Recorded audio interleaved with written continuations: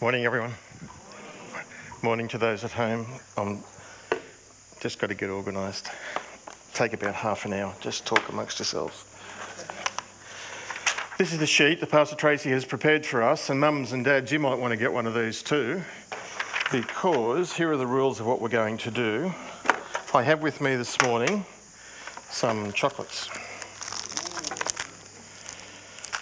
Mums and dads, the chocolates have a warning on the back says milk contains milk and soy, may contain traces of wheat, peanuts and tree nuts. If that affects your child, then I think I have an alternative in my office. We can arrange that. Here are the rules of what we're going to do. On your sheet you have 16 pictures which I am going to refer to as I work through this passage. And I hope to do it twice. So as you hear me say the word, for instance, Mary, then just simply put a line through that. Or if you hear me say angel, or donkey, or star. Make sense? What do you call that game? You shouldn't know that. What you do when you've got all the 16 crossed out, and will be not completely finished yet, when you have all 16 crossed out, I want you to stand to your feet. First one to stand to their feet, and they say in a big voice, "Excuse me, Pastor Darryl, Merry Christmas." Okay? That's what I want you to do. "Excuse me, Pastor Darryl, Merry Christmas," which means you've got all 16 crossed out, and you will get, what's a fair number? 5 chocolates? 60? Oh, I don't have enough to go. If I go 16, then I'll go through twice, but there won't be any left for anybody else. And I sort of want... Shh. We'll do it twice, maybe 5, and then at the end, because kids have different ages, and so if you make a really good attempt, or if you do the colouring in on the back and that's outstanding, then I'd like to offer you a chocolate as well, okay? And if we run out, well, we run out. But if there are tears, then I do have a few little more in my office, which are very special chocolates designed for pastors, so. Okay, that's what we're doing. Cross it out, stand to your feet, and if you stand to your feet, you have to say, "Excuse me, Pastor Darryl, Merry Christmas." If your child is shy or reserved and, has finished it but doesn't want to stand up, then mums and dads, you could do that. So mum or dad, you stand up and you say, "Excuse me, Pastor Darryl, Merry Christmas." Want to practice? Yes. No, you don't. Okay, that's what we're doing. And no cheating. Tracy will examine the winners at the end to make sure everything is... Starting from now too, nothing that you said before. Yep. The other thing is, it's not when the words appear on the screen, it's when I say the words. Okay, so if I'm reading it off the screen, that doesn't count. It's got to be when I say the word. And the difficulty this morning is going to be that I have to remember to say all 16 of those words. About 13 or 14 of them are going to be very easy, but there's 1 or 2 which do not appear in the passage. So creative license has been issued. Let's pray. Thank you, Heavenly Father, for this wonderful season, for this incredible story, and for the magnificent results that come from it, even our salvation. Help us, Lord, to look at this story afresh, to see things perhaps that we haven't seen before, to be reminded of things that we may have forgotten, but in all things to be drawn much closer to you, Lord Jesus. We ask and pray this in your name. And everybody said? That's the heading that I finally came up with for this passage, because I think that's the point of what I want to say this morning. Will we do whatever God says to us? Will we do as God says? My first heading was that. Augustus, angels, shepherds. You haven't crossed anything out yet? I hope. Then I went to Augustus, Mary and Joseph, angels, shepherds and us. And as I went through that, I went, all of those people are doing what God wanted. In the case of Augustus, he wasn't even aware of it. We'll talk about him in a second. So then I came back to this. Will we do what God...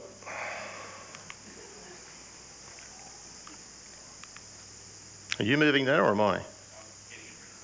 Thank you. Is that the fourth slide? Will we do what God says? Verse 1. In those days, notice the passage is historical. It's not once upon a time. It's not a fairy tale. This is an historical event that Luke places in time, space, history for us. And he dates it for us by giving us the names of the people, the emperor and the governor at this time. In those days, Caesar Augustus, who was in fact the second Roman emperor, he followed Julius Caesar. He was Julius Caesar's favourite nephew. And Augustus was the name the Roman Senate gave to him. He was originally called Octavian. And so you might know that story about him and how he fought Mark Antony and Cleopatra and all of that. And he emerged as the emperor of the Roman Empire, and he reigned for about 41 years. And he brought incredible peace and order and structure to the Roman Empire. Lived the longest of all of the emperors. In his days, he was a very organised man, a great administrator and builder. He issued a decree that a census should be taken of the entire Roman world. He was issuing that decree, that census, because he had two purposes. One was for taxation, to raise money, to pay for the army, to build the roads, to build the buildings and so on. But he had a second motivation, and that was to count the people who were of appropriate age to join the army. He was conscripting. They were his two purposes. But of course, the Jewish people were exempted from conscription of work in their army because the Jews would not fight on the Sabbath, which in terms for the army then, that rendered them completely useless because all the enemy would do would attack on the Sabbath and wipe them out. So the Jews got exemption for being conscripted to the Roman army, but they were not exempted from taxation. And probably there is some indication that, as we'll come to in a moment, that's the decree of Caesar was, I just want everybody counted and I want their income. I want taxes. The idea of having to leave where you are and return to your place of birth was not required by the Roman emperor. That was required by the local Jewish synagogue, Sanhedrin, who wanted to, at the same time as this census, also figure out their land allotments and their heritage and everything else. So there's this historical thing going on. Before I move on, let me say this, and this is often true in our lives as well. Augustus made a decision and it unleashed a whole chain of events that would greatly impact others, and he never had a clue at what he had done. God was achieving his purposes secretly, behind the scenes, at work, and that's what God does in our lives. We are doing things and making decisions, and often we will not see the fruit of the decisions that we have made of how God used us, and it won't be till the end in glory. I'm not sure if we'll look back or not, but we'll become aware of how God has used us. All of the decisions we make are significant and important. And God was certainly using this unbelieving person. What appeared to be, in fact, a great show of power from him actually turns out to be a demonstration of the power of God. That God sovereignly was working his purposes out. So, boys and girls, I've used the word Augustus, and in your diagrams there should be a picture of a king. That's that one. He's the emperor. He's the one in charge. That'll do. Luke goes on to tell us, this was the first registration that was taken while Quirinius was governor of Syria. There is a problem with this verse, but there was a Quirinius and he was governor of Syria. If you translate it that way, which is how many of our English Bibles do, then there is a historical anomaly because Quirinius wasn't governor of Syria until about 5, 6, 7 AD. So to translate it as this was the first registration, it was taken while Quirinius was governor, messes. And that's where some New Testament scholars go. They just say, oh, Luke just made a mistake. However, there are various solutions, none of them convincing for everybody. But my money is still on Luke, that what he wrote is historically accurate. I don't think he made a mistake. And you will find in some Bibles what's written in brackets there. This census occurred before Quirinius. was governor of Syria. Okay, very minor point, but I just wanted to bring you to the point, raise the issue with you that A, it's historical, and B, God's word is true, even though sometimes there are things that we can't explain yet. So the word first can also be translated before. That happens in 3 or 4 other places in our New Testament, which I can go and show you exactly the same Greek word which is translated before. So I prefer the second translation, which is this census occurred before Quirinius was governor of Syria. This first census happened way back BC, before Herod died, before 4 BC. Quirinius is governor in 5-6 AD. And what Augustus started, what the king started with his census, would be a cycle that would go for every 14 years. In fact, we have the documents or record access to some of the documents from AD 20 all the way up to AD 270. The Romans were meticulous administrators, but the actual census, this one that involved the Lord Jesus, we don't have that. Until the 2nd century, a man by the name of Justin Martyr said that you could actually read the third census that was taken in Rome in his lifetime. That's 150 years later. It's historical. And so everyone went to their own town to register. As I said before, this was because of the Roman decree. This was because of the Sanhedrin's using of the census to gather information for themselves. At either rate, it wasn't necessary for Mary to go. But so Joseph is on your page, went up from the town of Nazareth in Galilee to Judea, to Bethlehem, to the town of David, because he belonged to the house and line of David. He went to register with Mary, who was pledged to be married with him, and she was expecting a child. Let me pause there. Joseph leaves his hometown of Nazareth, and he travels because of this census. So this is about 7 BC, roughly, around there. He goes to Bethlehem, because that's where he's from, the house and line of David. And he takes Mary, who is now, Luke says, betrothed, pledged to be married to him.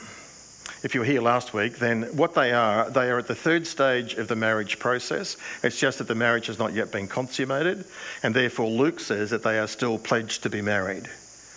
Even though the marriage service has happened, she's now living with him in the house as husband and wife. It's just that the marriage hasn't been consummated. That's what Luke is referring to here when he says that. That's how you parallel the two together. How pregnant is Mary? Well, we're not told, but everybody imagined, she's in her 8th, 9th month or something, and she's very well along the way. How did she get there? Well, she definitely could have walked slowly. It's about 100 miles, 120 k's. Did she have a donkey? Most people had a donkey in those days. In fact, most people in their houses had a place to keep their animals, and many people, particularly if you were well off, and for Joseph being a craftsman, a carpenter, he would have needed some means, it's like a local ute, to go and pick up his timber and stuff like that. So she may have ridden a donkey. The reality is, we aren't told, and we don't know. So he goes with her to Bethlehem to be registered. Take a couple of weeks maybe, slow trip. While they were there, so they arrive, travel in those days was very dangerous. So they probably travelled in a group. When they got there was no such things as motels or hotels or public accommodation like that. There was a thing called, which the Bible translates as inn, which is not the word which is used here in this story. It's the one that's used in the story of the Good Samaritan. Remember when the Good Samaritan fixed the guy up and puts him on a donkey and takes him to an inn and pays for him for a couple of days. It's a totally different word. And sometimes the Romans would call that a caravanserai. They weren't in towns, they were sort of like in the major networks along the roads at key points. And they were built like a large square with rooms on the outside, and the animals were kept on the inside, and the person who owned it, all his obligation was to have straw for the animals and wood for a fire. You carried your own food, you looked after yourself. That's a caravanserai. That's an inn.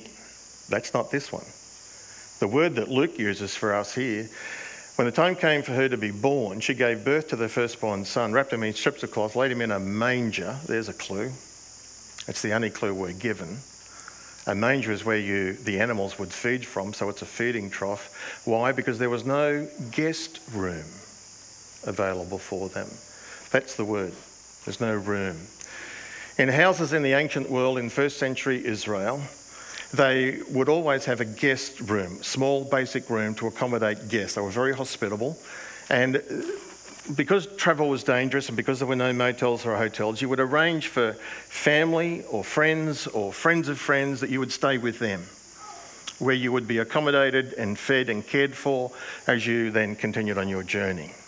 The chances are very high that Joseph had relatives in Bethlehem, but when he got there, all of the rooms of all of his relatives and friends was booked, was full.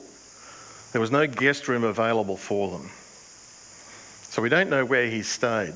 Now here's the other remarkable thing. Have you heard the rumour that Jesus was born in a cave? Have you heard the rumour that Jesus was born in a stable? In the ancient world, there were lots of caves in Israel, and where they would often build their houses either on top of a cave or, in fact, in front of a cave, and the cave became like extra storage. That's where you would keep the animals, that you'd store extra things, cupboards and furniture and things like that. And so it's quite possible to be in a house and for there to be a cave. And if the animals were kept in the cave, then that would be the stable. And so we don't know the details. We're just given this one word, a manger, to give us a clue of how Jesus was born. But often when women gave birth in the ancient world, they would go to the place where the animals were kept to give birth, where the straw was laid out on the ground, because of the mess that would be made. And so it's not unusual for Mary to give birth in that context. What is unusual is to place the baby wrapped in strips of cloth, wrapped up and then wrapped around with strips, and placing him in a manger. It speaks to his humble coming. When the Lord Jesus came into the world, he came at night in the midst of darkness, spent his first night in a manger, in a shed, in a barn, because there was no other room for them anywhere. And when he came, he was wrapped up and laid. The manger, in fact, may not have been made out of wood or stone. It could have been simply a hole or a trench dug in the ground where the animals would come and feed. If that's the case, just reflecting on it, when the Lord Jesus came into the world, he was wrapped up in a cloth and laid in a hole in the ground. When the Lord Jesus exited the world, he was wrapped up in a shroud, laid in a hole in the ground. Just thought that was interesting connection. There was no room for the Lord Jesus in anybody's house. And that we often pause at that, and I think appropriately so, because his birth anticipated his death, as well as his birth anticipates his ministry. As there was no room for him when he came, so people drove him out, disowned him, asked him to leave, scoffed at him, rejected him, plotted against him. Even his loyal disciples rejected him, plotted against him, drifted, deserted, denied him, and then one of them betrayed him. Question, what kind of a welcome would we have given the Lord Jesus if we were alive then? What sort of a welcome are we giving him now? Do you have room in your life, in your place, for him? If your life was like a car, where would the Lord Jesus be in that car? Would he be in the car? Would he be in the boot? Bring him out on Sundays? Would he be in the back seat? He's in your life, but he's just a passenger. He's there to help when you need him, but he's not in charge. Or would he in fact be in the front seat, sitting right beside you as the navigator, being your personal guidance saviour, telling you which way to go, like your automatic GPS? In 300 metres, turn right. Where is the Lord Jesus in your life, and are you making room for him? Story goes on. It's a very simple story, and Luke manages to tell this most magnificent of historical events, along with the resurrection. Tells the arrival in a matter of about 4 verses. No fanfare, just historical fact. This is what happened. This is how he came. On the night that he came also, something else appeared in the sky, didn't it? There was a star that suddenly appeared. And the wise men in the east would have seen it. It appeared and it disappeared. And those wise men, when they come, they of course would bring a gift. We'll talk about them next week. There were shepherds living out in the fields nearby, keeping watch over their flocks at night. And an angel of the Lord appeared to them, and the glory of the Lord shone around them, and they were very scared. There were shepherds. It's in Bethlehem.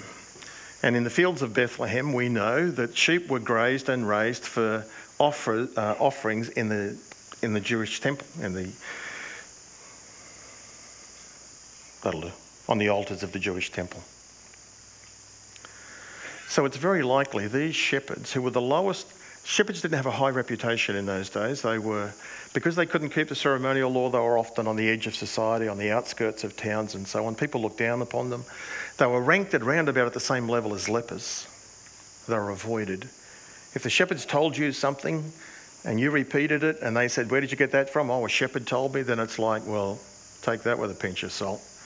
They were unreliable, untrustworthy. That was their reputation, which was for a reason. But of course, not all of the shepherds were like that. And particularly the shepherds who grazed in the fields of Bethlehem, it was very likely they were in a different category, because they had to be a better quality sheep to be presented without blemish for sacrifice in the temple. Well, these shepherds are out in the fields at night, and many people jump to the conclusion, therefore it must be spring or summer. That's likely, and if that's the case, then Jesus wasn't born in December. It'd be more like, May, June, July, back there. Not that that's important, we're not told that.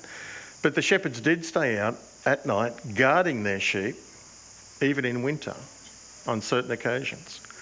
And so even the shepherds being in the field doesn't really help us in terms of dating it. They were there to protect and watch over these very special sheep, and they were going to be introduced to the ultimate Lamb of God. Then an angel of the Lord appears to them. They're sitting there, it's night time. I guess they're shut down for the day. They're just quietly talking amongst themselves and having a cup of Milo or something. And suddenly an angel appears, one angel, standing near them. That'd be freaky, wouldn't it? And in fact, the passage goes on to say that they were terrified. And the angel will speak in a moment and say, "Don't be afraid. I bring you good news of great joy." The angel appears to the lowest rank in human society, sent by God to communicate, demonstrating that God is concerned for all people, which is exactly what the message the angel gives. The angel said to them, "Don't be afraid, I bring you good news. It'll be for great joy for all people." Nobody is exempted, everybody is included. Today in the town of David, a Saviour has been born to you. He is the Messiah, the Christ, and he is the Lord. The Lord...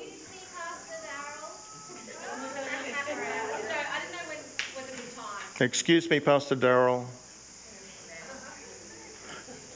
Excuse me, Pastor Darrell. Ha! Come and get your chocolates.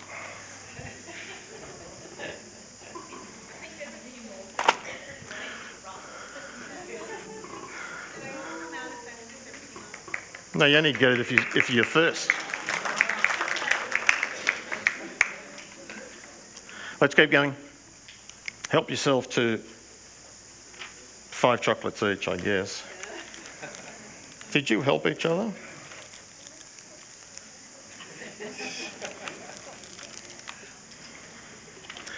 The angel says to them, "This will be a sign for you. This is how you're going to be able to find the baby. He's in a manger."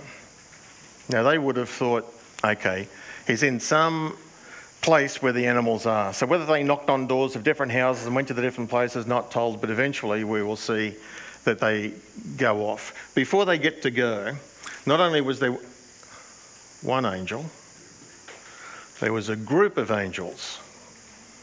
Have you already crossed that one out? There's a group of angels. Oh, I think there's been a rigging going on in this. And at Christmas, deception at Christmas. Suddenly there is a... Hello. Tough luck, we've done it. No second prize. No, there is for my granddaughter. Mark, you can have third prize. You get 3. That's Marnie. Where's Mark? No, Franklin. Oh, come on, there's standards. You can't. Oh, all right, Franklin. You come and have one. No, see ya. Give them away. Thank you, Pastor Darryl. You're more than welcome. And to Mark Andrews, if you haven't met Mark, everybody. Suddenly the whole lot of angels who were there and they're singing. Look at what they're singing. Glory to God in the highest, and on earth peace amongst those on whom his favour rests. Heaven and earth joined together at Christmas. God coming into our world to reconcile us to himself, bringing glory to himself and peace to us. It's not peace there'll be no peace in the world until Jesus reigns. Even though Augustus did the census, built the roads, had an army, and lived for decades among this thing called the Pax Romana, the peace of Rome. There was peace in the world, but the peace was freedom from war, not peace in the heart, not peace with God, which is the most important. Excuse me, Pastor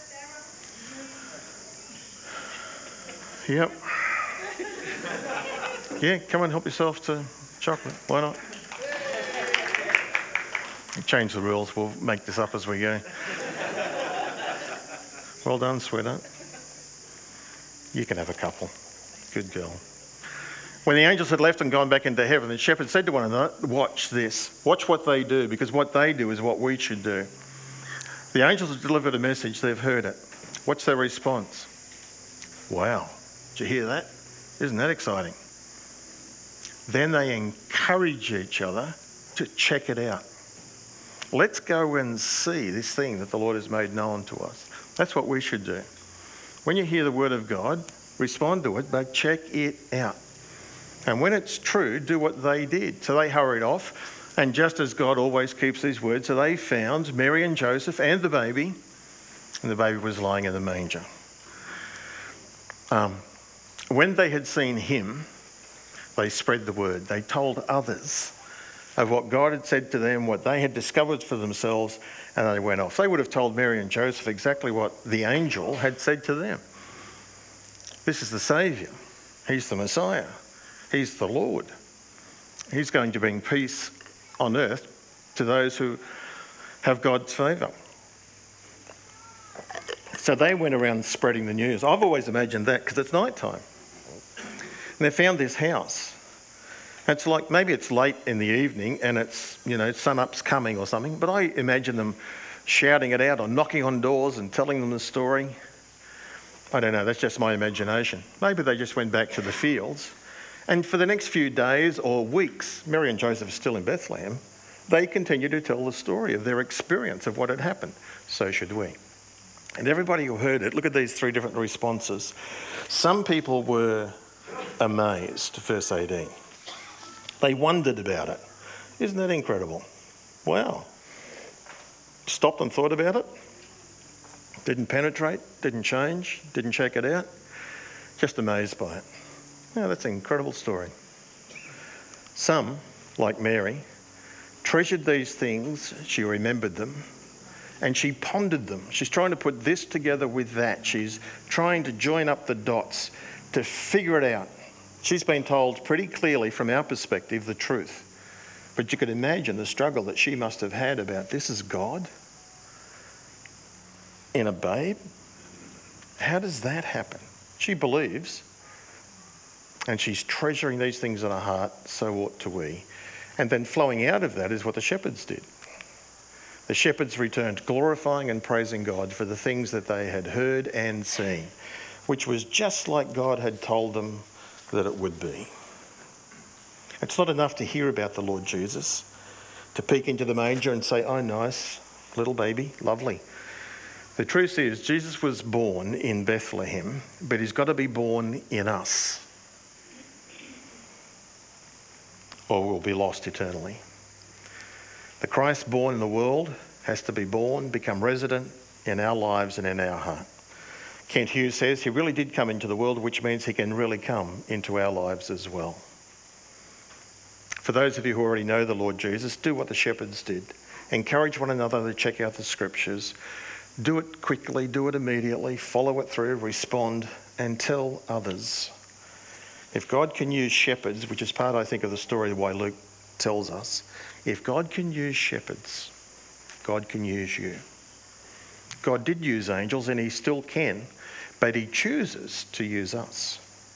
Ball's in our court to be able to go and tell others this wonderful story. Will we do what God says to us? Mary and Joseph did. The angels did. The shepherds did. Will we? It's worth pausing and pondering. Let me just summarise all of this. The Christmas story is about God's gift to all of us. It was an historical event. Augustus, the king, and Quirinius are named for us and involved real people. Mary, Joseph, shepherds. It happened in a real place, Bethlehem. It had real things like the manger, the room where there was no room for them, no vacancy. It had sheep out in the fields. And whilst there was no mention of a donkey, it's probably the case that she rode the donkey. It's about an angel who comes with an incredible message of good news, who says to the shepherds, don't be afraid, Jesus is coming. It's then the angels, the group, the multitude, not 15, how many? Don't know, 150? 1,500? A multitude of angels singing peace on earth, glory to God. The star would have appeared that night as well, which signalled for the wise men to come from the east, and they called the child Jesus. Now everybody should have crossed out all 12, all 16 of those things, because they just used all 16 words right then. Let's pray.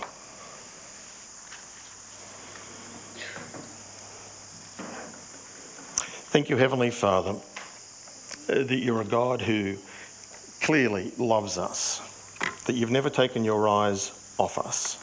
And even though we stray, and even though oftentimes we are slow to respond and to get what you're saying to us and wanting us to do, nonetheless you are patient with us and you work with us. Lord, may this Christmas time be significant for each of us. May we reconnect with you, having you in the front seat of our lives, directing our steps.